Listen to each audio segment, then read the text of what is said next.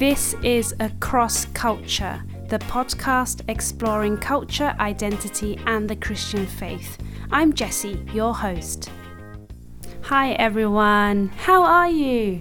What have you been up to? Actually, I have a question. How do you feel about small talk?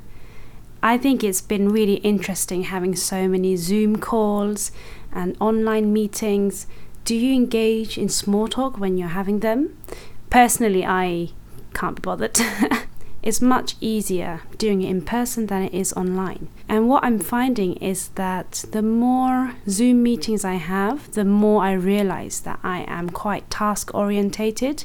So if I'm there for a meeting, I just want it to start on time, finish on time, just get stuff done. But some people are more relationship orientated. And today I'm going to talk a bit about a book called The Culture Map, which is written by Erin Meyer. And she talks about how different cultures do things in different ways. For example, some are more high context compared to low context in their communication styles. There's different leadership styles, for example, egalitarian versus hierarchical. And then she splits the book into different categories. For example, how do people decide, how they disagree, how they evaluate.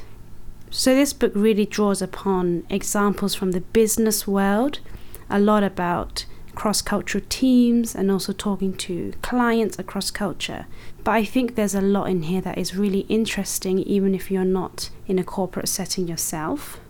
There's also a quiz that you can do online based on the book where you answer certain questions and it plots you on a map. So you get your very own culture map, and then you can also compare this to certain countries. So I did the quiz. I got my individual map, and then on the map itself, I compared it against UK and China. And guess what? I'm closer to the UK side for many of these categories. I also want to read something which is from page 244. It says this: "The way we are conditioned to see the world in our own culture seems so completely obvious and commonplace that it is difficult to imagine that another culture might do things differently. It is only when you start to identify what is typical in your culture, but different from others, that you begin to open a dialogue of sharing, learning, and ultimately understanding." Obviously, you can't put people in boxes based on their culture. You can't just say, oh, you have this background, therefore you're going to lead in this way, or you're by nature non-confrontational, because personality definitely does have a part to play. But just knowing more about how you do things is also going to help you to be a lot more sympathetic, especially when working across cultures and just communicating well between people. And this episode is with Corina van der Laan, who is passionate about people being able to communicate and more. So it's series 3, episode 3. So how are you doing, Corina? I'm very well. Thanks, Jessie. Great. It's good to have you on here on a Cross Culture podcast. So let's begin with you introducing yourself. Can you tell us a little bit about who you are? My name is Corina. I am a Dutch person, 53 years old. I grew up at a farm in a very boring village. So when I was young, I already had the urge to explore the world. I think you have it too. Mm-hmm. And I remember that I was feeling bored very often, and I was aware that there's a much bigger and more interesting world outside my village. So somehow, not because I wanted to, but through circumstances, I became a diplomat. And I've worked in the Dutch diplomatic service for about 25 years. And so that took me to faraway places. My first country of service was Zambia. And then I also was posted in Congo, where I met my husband. He is from Congo. And so together we went to Sudan, Khartoum. That was a big adventure. And then, of course, every time you have to come back to the Netherlands. And yeah, I was just working as a diplomat, as a civil servant in the Ministry of Foreign Affairs.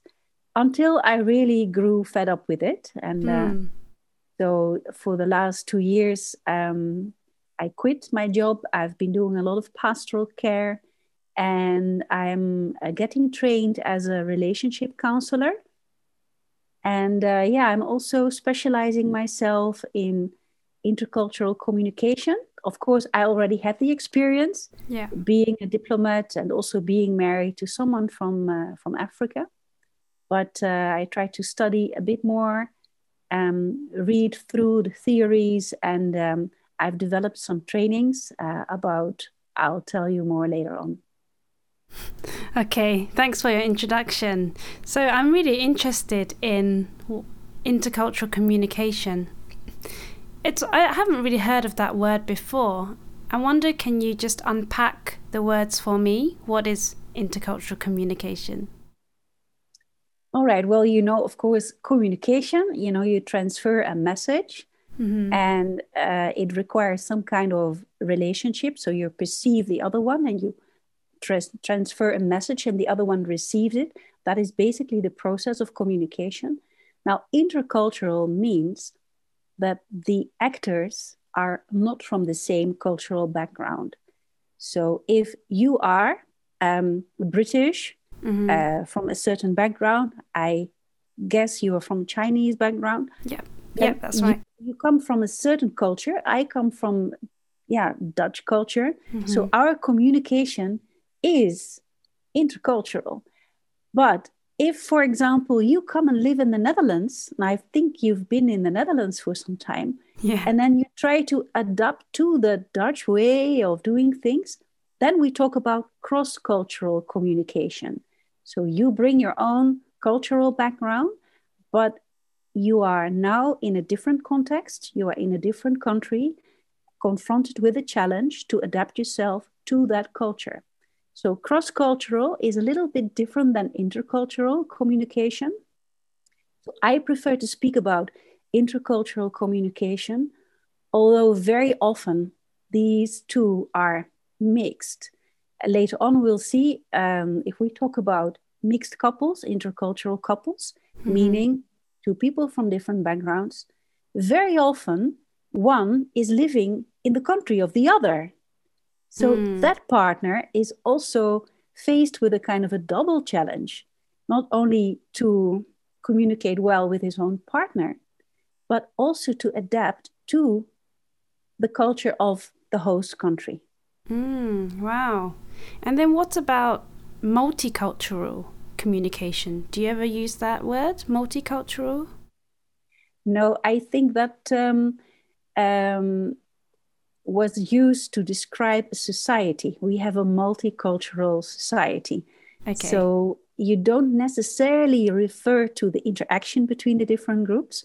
You just refer to the coexistence of people from different cultural backgrounds in one particular place. And I must say, Jessie, that word multicultural, it is sort of out of fashion. I don't hear it anymore. I think the whole focus and the focus on multicultural society has sort of faded away. I'd like to believe that is because of a positive reason, that we're so much used to it now that we don't really notice it so much anymore. We don't see it as something extraordinary or remarkable. I think it's a given. If even here in my small town, Barendrecht, you see people with many different colors, from many different backgrounds. So it's even in this small town, it's just a given that we are all people from a different background. That's really good. I hope so as well. But I think I see a process between multicultural and intercultural. So going from the given, the diversity, into actually some kind of communication and relationship. So yeah, that's really cool. So can I ask you, why are you so passionate about intercultural communication? Yeah, I think for my own personality, as I said, I have this deep urge that I want to explore. I'm very curious about everything that is different. And I had that since I was, 12 or 15. And so when I got my job with the Ministry of Foreign Affairs, I was really happy that I could travel.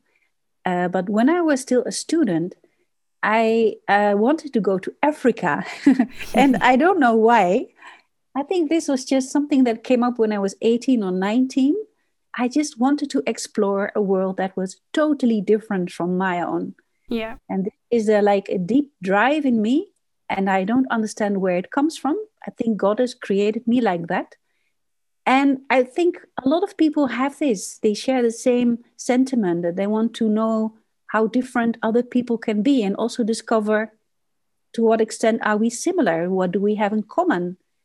And I think that explains at a deeper level my fascination for intercultural interaction or communication. And then, of course, later on, the more I experienced in my work, in my friendships with different people, including many Africans, the more I got sort of rewarded for my motivation, and it even triggered more interest. I was very excited to have friends from all over the world.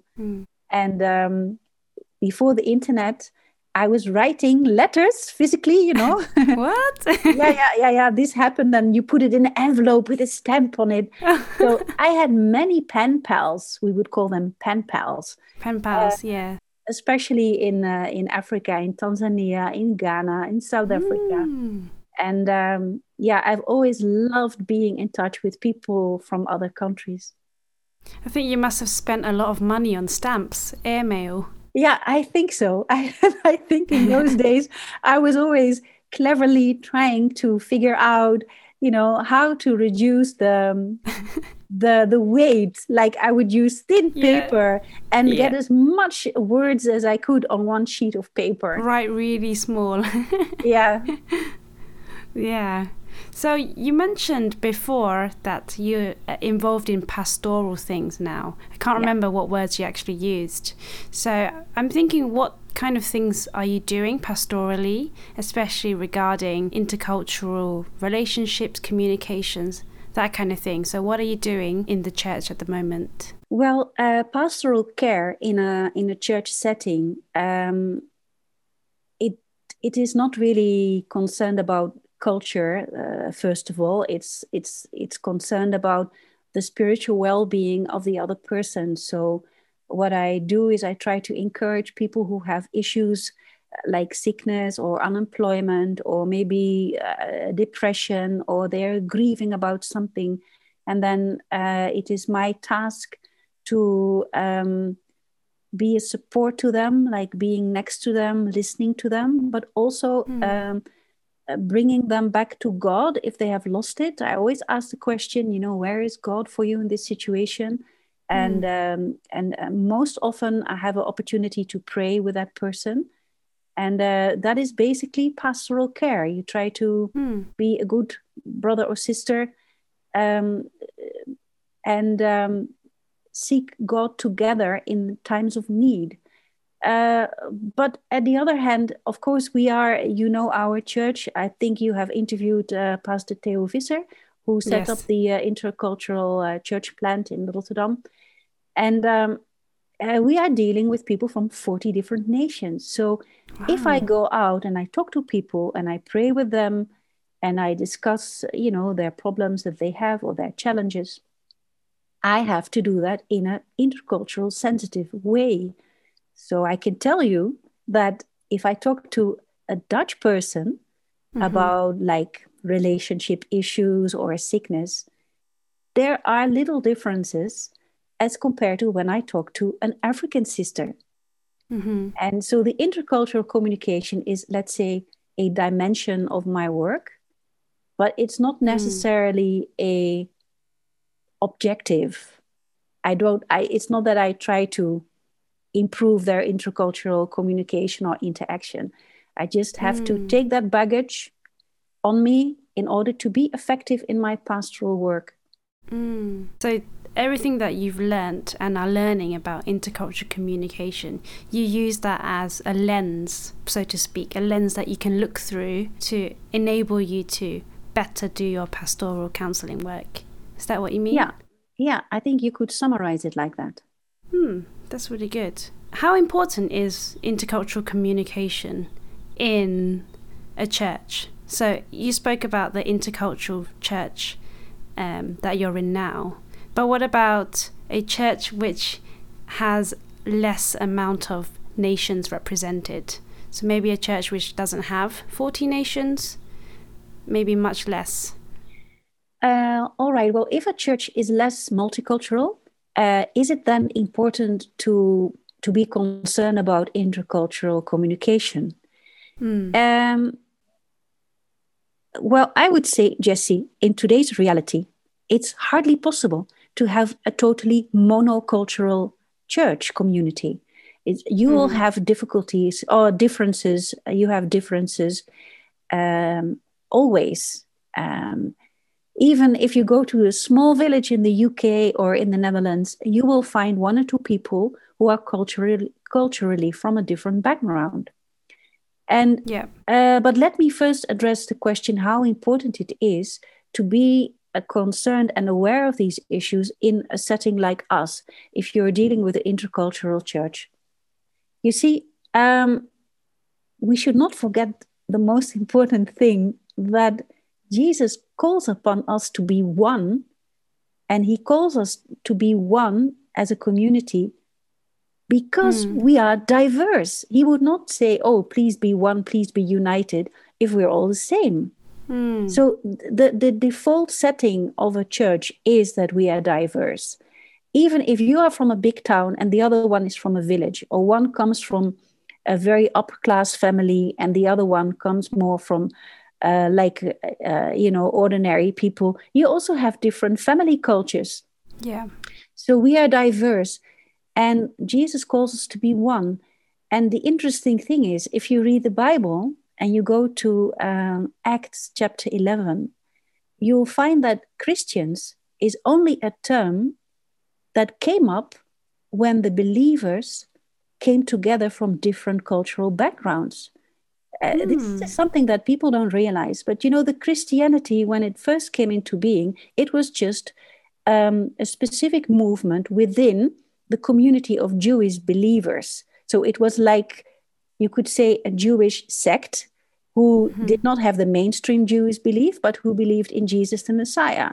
So they were not called Christians. They were called followers of the way. The way. But then in Antioch, you had so many different communities. You read it in Acts. You had people from Greece, people from neighboring countries, from Turkey.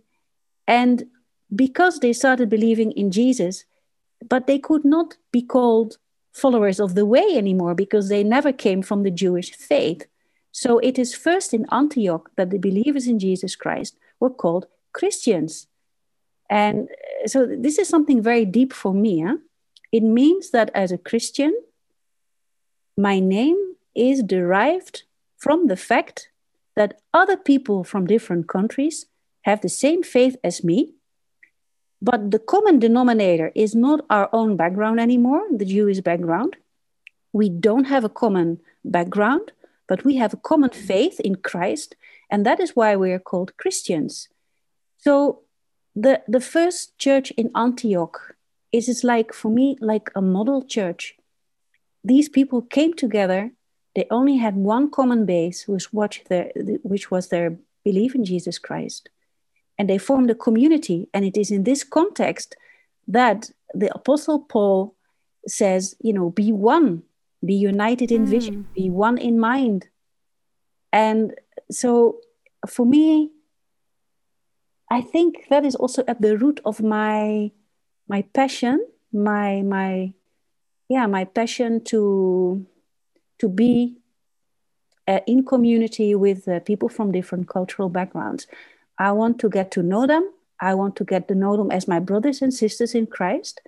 I want to love them. So I have to get to know them before I get to love them.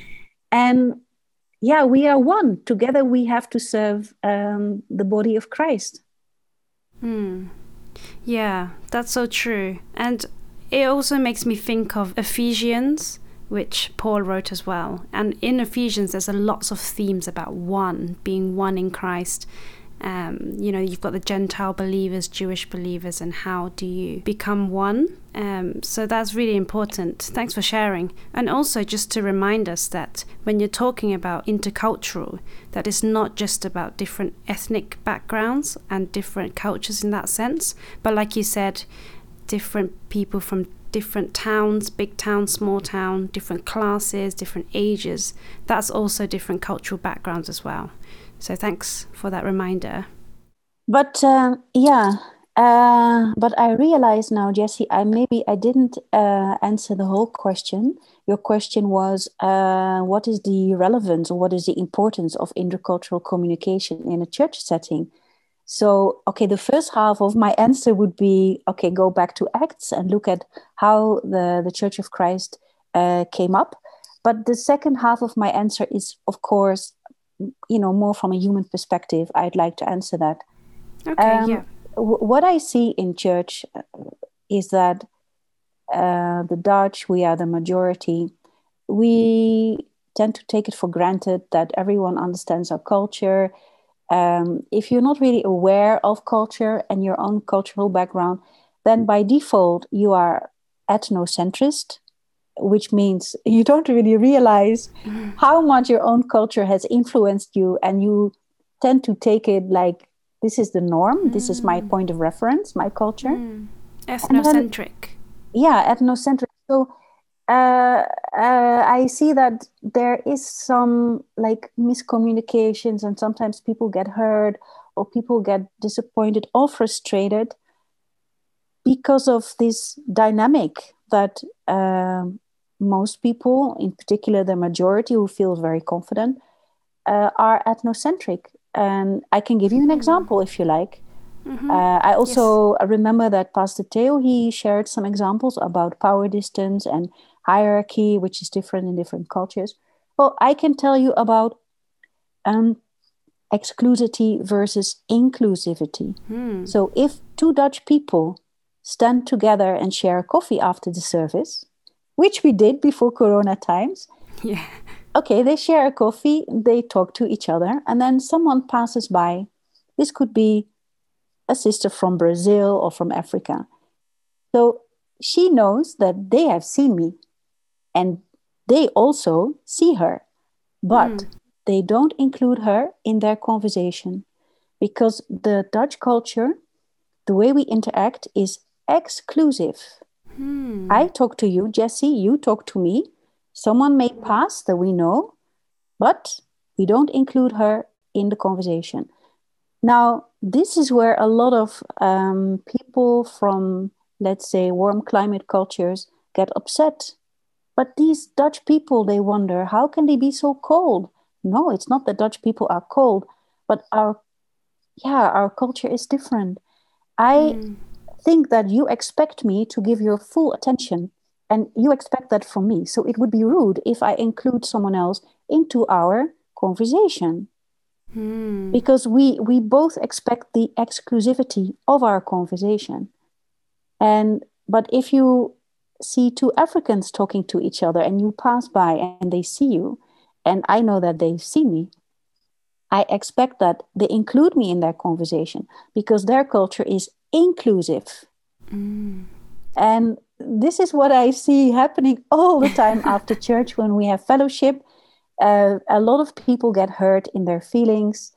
And so it's important to have this conversation about cultural differences so that you don't interpret it in a bad way when something like this happens. And also to sensitize the Dutch people to be a little bit more inclusive and to be a bit less individualistic in the way they interact.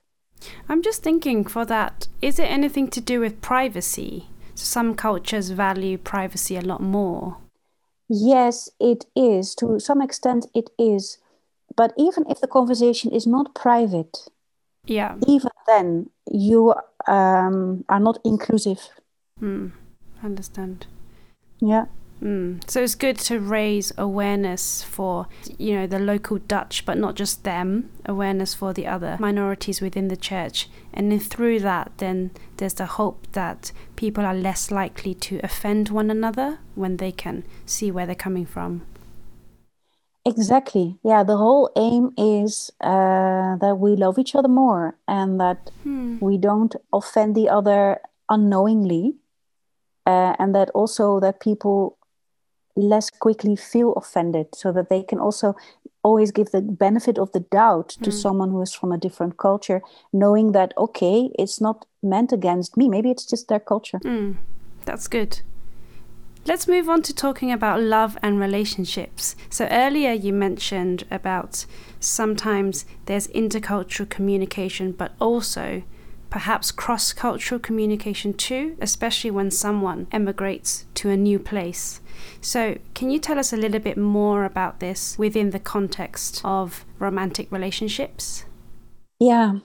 First of all, I'd like to state that nowadays in the Netherlands, about 15% of all the new marriages are between people from different cultures.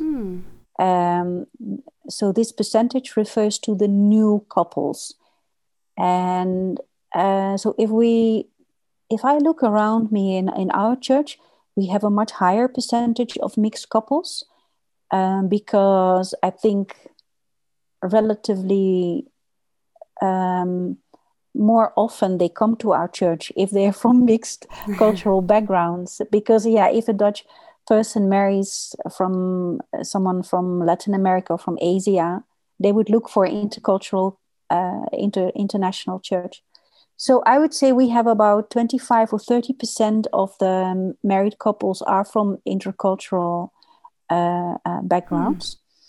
And so I would say it is important to recognize this, and that at the level of the marriage relationship, that you deal with different cultural backgrounds, different norms and values, different behavioral patterns, different core truths that you're not even aware of, but that can manifest itself in the interaction, in the communication between the couples. And it can create easily miscommunication, irritation, frustration. And it has a potential to disconnect, to create a disconnect between man and wife. And that's why it's important for churches and also for like counselors or pastoral workers to be aware that this is an extra challenge. In brief, as an intercultural couple, you have more to bridge. You have an extra challenge. And I'll come back later to that, what that challenge is. Now, you've also mentioned the cross-cultural challenge. So we have immigrants, not necessarily always married to someone from a different culture. These could also be immigrants from the same country. So I can think of a couple from Ghana. And I was lucky to interview them. And I asked them, how different is it for you to be married in the Netherlands? Because you have this cross-cultural challenge. You have to adapt to what's going on here. And if you speak to maybe the teachers in school, if your children have a problem, it's different than when you were in Ghana. Also, the man and wife relationship, the power relationship is changing. Because in a lot of countries, like in Africa, the society is more male-oriented. The men are in a much stronger, more dominant position. So women often, they resent that. They come to the Netherlands or they come to Western Europe and they see, oh, but women's rights are recognized here. Men and women equality, it's so much, it's so strong. So they feel they can act out, and sometimes they go a little bit overboard. And we have seen examples of women calling the police when they fight with their husband, because they think, oh, the authorities here, they favor the women. So if I don't agree with my husband, then I can use that power against him. And of course, you have to understand that this comes from their own sentiment of being not heard and not being respected well enough in their past. So it's like almost like they are trying to get back at their husband. And So you understand, Jesse, that if a couple comes from such a different cultural background to the Netherlands, where the context is different, their relationship also changes. And this is just one example that I gave you, the power relations, they shift. But there could be other reasons why their relationship changes in the Dutch context. I've mentioned the children. When you try to bring up the child according to your own cultural tradition, but you see that in school, they learn the Dutch values and the Dutch way of doing things. It can also create a clash. That can also import tension into the home, into the family. Yeah, it's so interesting that the couple, both of them are from Ghana, and they come to the Netherlands and they have to work through this cross-cultural challenge. But imagine one person's from Ghana, one person's from the Netherlands. They'll have extra challenges there because it's one person's home culture. And then what about one person's from Ghana, one person's from, I don't know, China, and then they're in the Netherlands, and there's extra dimension of challenge there as well. So it's so interesting. I didn't even think about if two people are from the same country and their challenges. Obviously they do, but for some reason I didn't think about that when we were talking about intercultural communication. Yeah. Maybe I can say a little bit more about how it's manifests.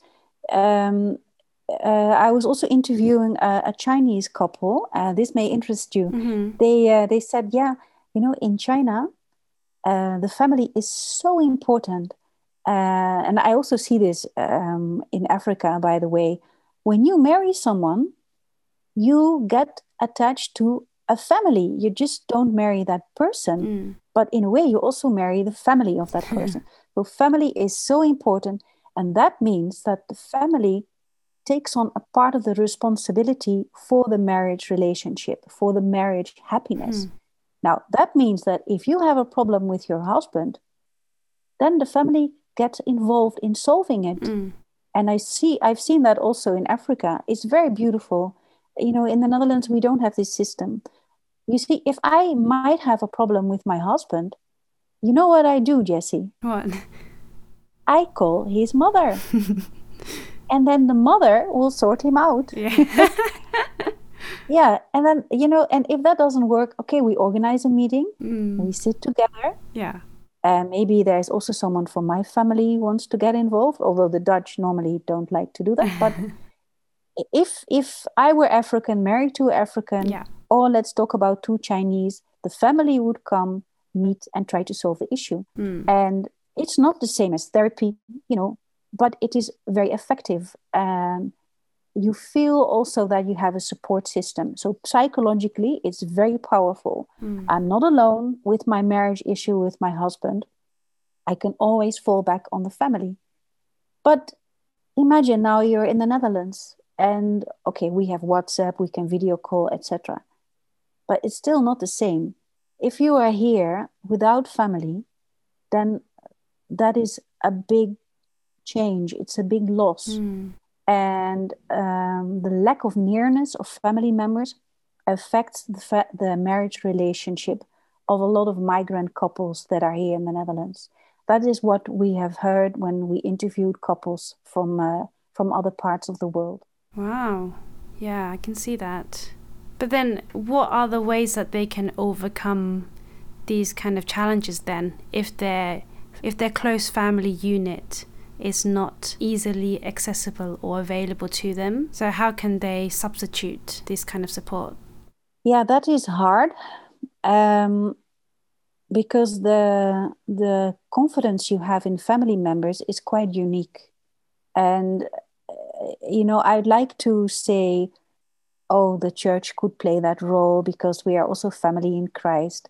But the reality is that very often the level of confidence that people have in a pastor or a pastoral worker is not the same as the confidence they have in their own parents or their own brothers and sisters. But still, I think as a church, in particular the intercultural church, we have to take up that challenge. We have to work on that confidence, on that love, open relationship, not judging people, um, making them feel comfortable that they can share their issues with us in all discretion. So my husband and I, since we are married in 2006, we are intercultural couple. We've sort of gravitated toward a lot of other intercultural couples. Just unconsciously, you do that. You Yeah. always make friends with people who are similar. Yeah. And we've also started counseling, just like, automatically we started doing that, talking about others, about the relationship. And now that we are in a church setting, um, um, this is a bit more like formal, a bit more structured, that we try to counsel couples. And we try really, the first thing we try is to work on that confidence, that people can talk to us in all discretion. And we will not tell them, oh, we know better, or this is what you do. No, no, no. They can just share with us whatever they want to share. We are like family. And we make them talk through things, facilitate a discussion, and help them to work things out themselves. And it's not always successful, I must admit, but we've also seen some positive effects, some positive changes in people's life when they open up as if we are their family, and they let us in, and together you discuss. Very often for the person who is most burdened about the marriage problem, it's directly a relief. Oh, I have someone to talk about it. I have someone who listens to me. Wow. So yeah, most often it has positive effect. Wow, I see you're both doing really worthwhile work over there. So keep going. And thanks. I hope it can also be expanded to intercultural churches across Europe, across the whole world. Hey, that should be another thing that ICP can do. So earlier you mentioned about some challenges that intercultural couples can face. So are there any examples that you're able to share with us now? Yeah. You see, you would think, oh, intercultural couples, they have problems because they are from different cultures. Isn't it? This is what most people think. But it isn't. In fact, the problem does not arise because you're from different cultures. Most often, and there is literature that also justifies this, most often the problem comes from what we call external stress factors. Right. Imagine I know a couple, the guy came from the Philippines. They had a hard time getting his visa because there's all kind of requirements. You have this uncertainty, this insecurity. Meanwhile, if there are babies on the way, it can be very, very, very stressful. And so that's one source of stress, immigration, visa issue. The other issue is the person coming over to the Netherlands has to adjust to the new context, learn the language. That's stress. And the third stress factor I'd like to mention is finances. Because the person coming over to the Netherlands does not have a Dutch diploma, has a bad starting point at the Dutch labor market, cannot find a well-paid job like Dutch people do. And so it's quite likely that intercultural couples have a lower income than the monocultural couples. And the financial stress factor is also very direct if one of the partners is from a country that is not as developed as the Netherlands. Like my husband is from Congo. We send money home to his mother, and also sometimes to other relatives who need help, like for medical bills and for school fees. And when I talk to mixed couples with one African partner, they all do the same thing. Everyone is sending money home. But if your income is lower than average, and if you have that extra burden, you can imagine it leads to financial stress. And Jesse, let me tell you, if people fight, very often, if a couple fight, it's about money. And you see all these stress factors, cultural adaptation, work, finances, finding a house, visa issues. If you combine that to all the potential that there is for misunderstanding and miscommunication, then you can imagine that you have to be careful and you have to be aware of the situation you're in, and you have to talk about it deliberately, make time, and also research your own cultural assumptions. Always talk about it. I can tell you, with my husband, we talk about anything because it's so important to talk, because quickly you may have a miscommunication, so you never run out of conversation. You always have to why do I clean the kitchen this way? Why do I only do the laundry on certain days? There's the most trivial things we do may have some kind of a cultural value lying underneath. Yeah. Wow. It's so interesting that it's so much of the external factors that actually cause these challenges, as well as different things within different cultures. So yes, I think communication is really key. Clear, good intercultural communication. Yes, and if I may add, Jessie, because I realize I've been talking about problems and challenges and difficulties, but the intercultural communication is so much fun. As I said, I never run out of conversation with my husband, but this is also, I think, unconsciously the reason why I fancied more the men from other cultures. I found it more enriching. I found it more interesting. And I'm sorry for the Dutch men who might be listening to your podcast, but I thought being married to a Dutchman is very boring. Now this may be my own misconception.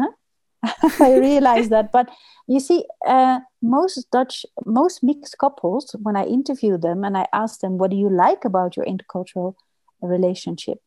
They said, it is very enriching. It opens up a whole new world.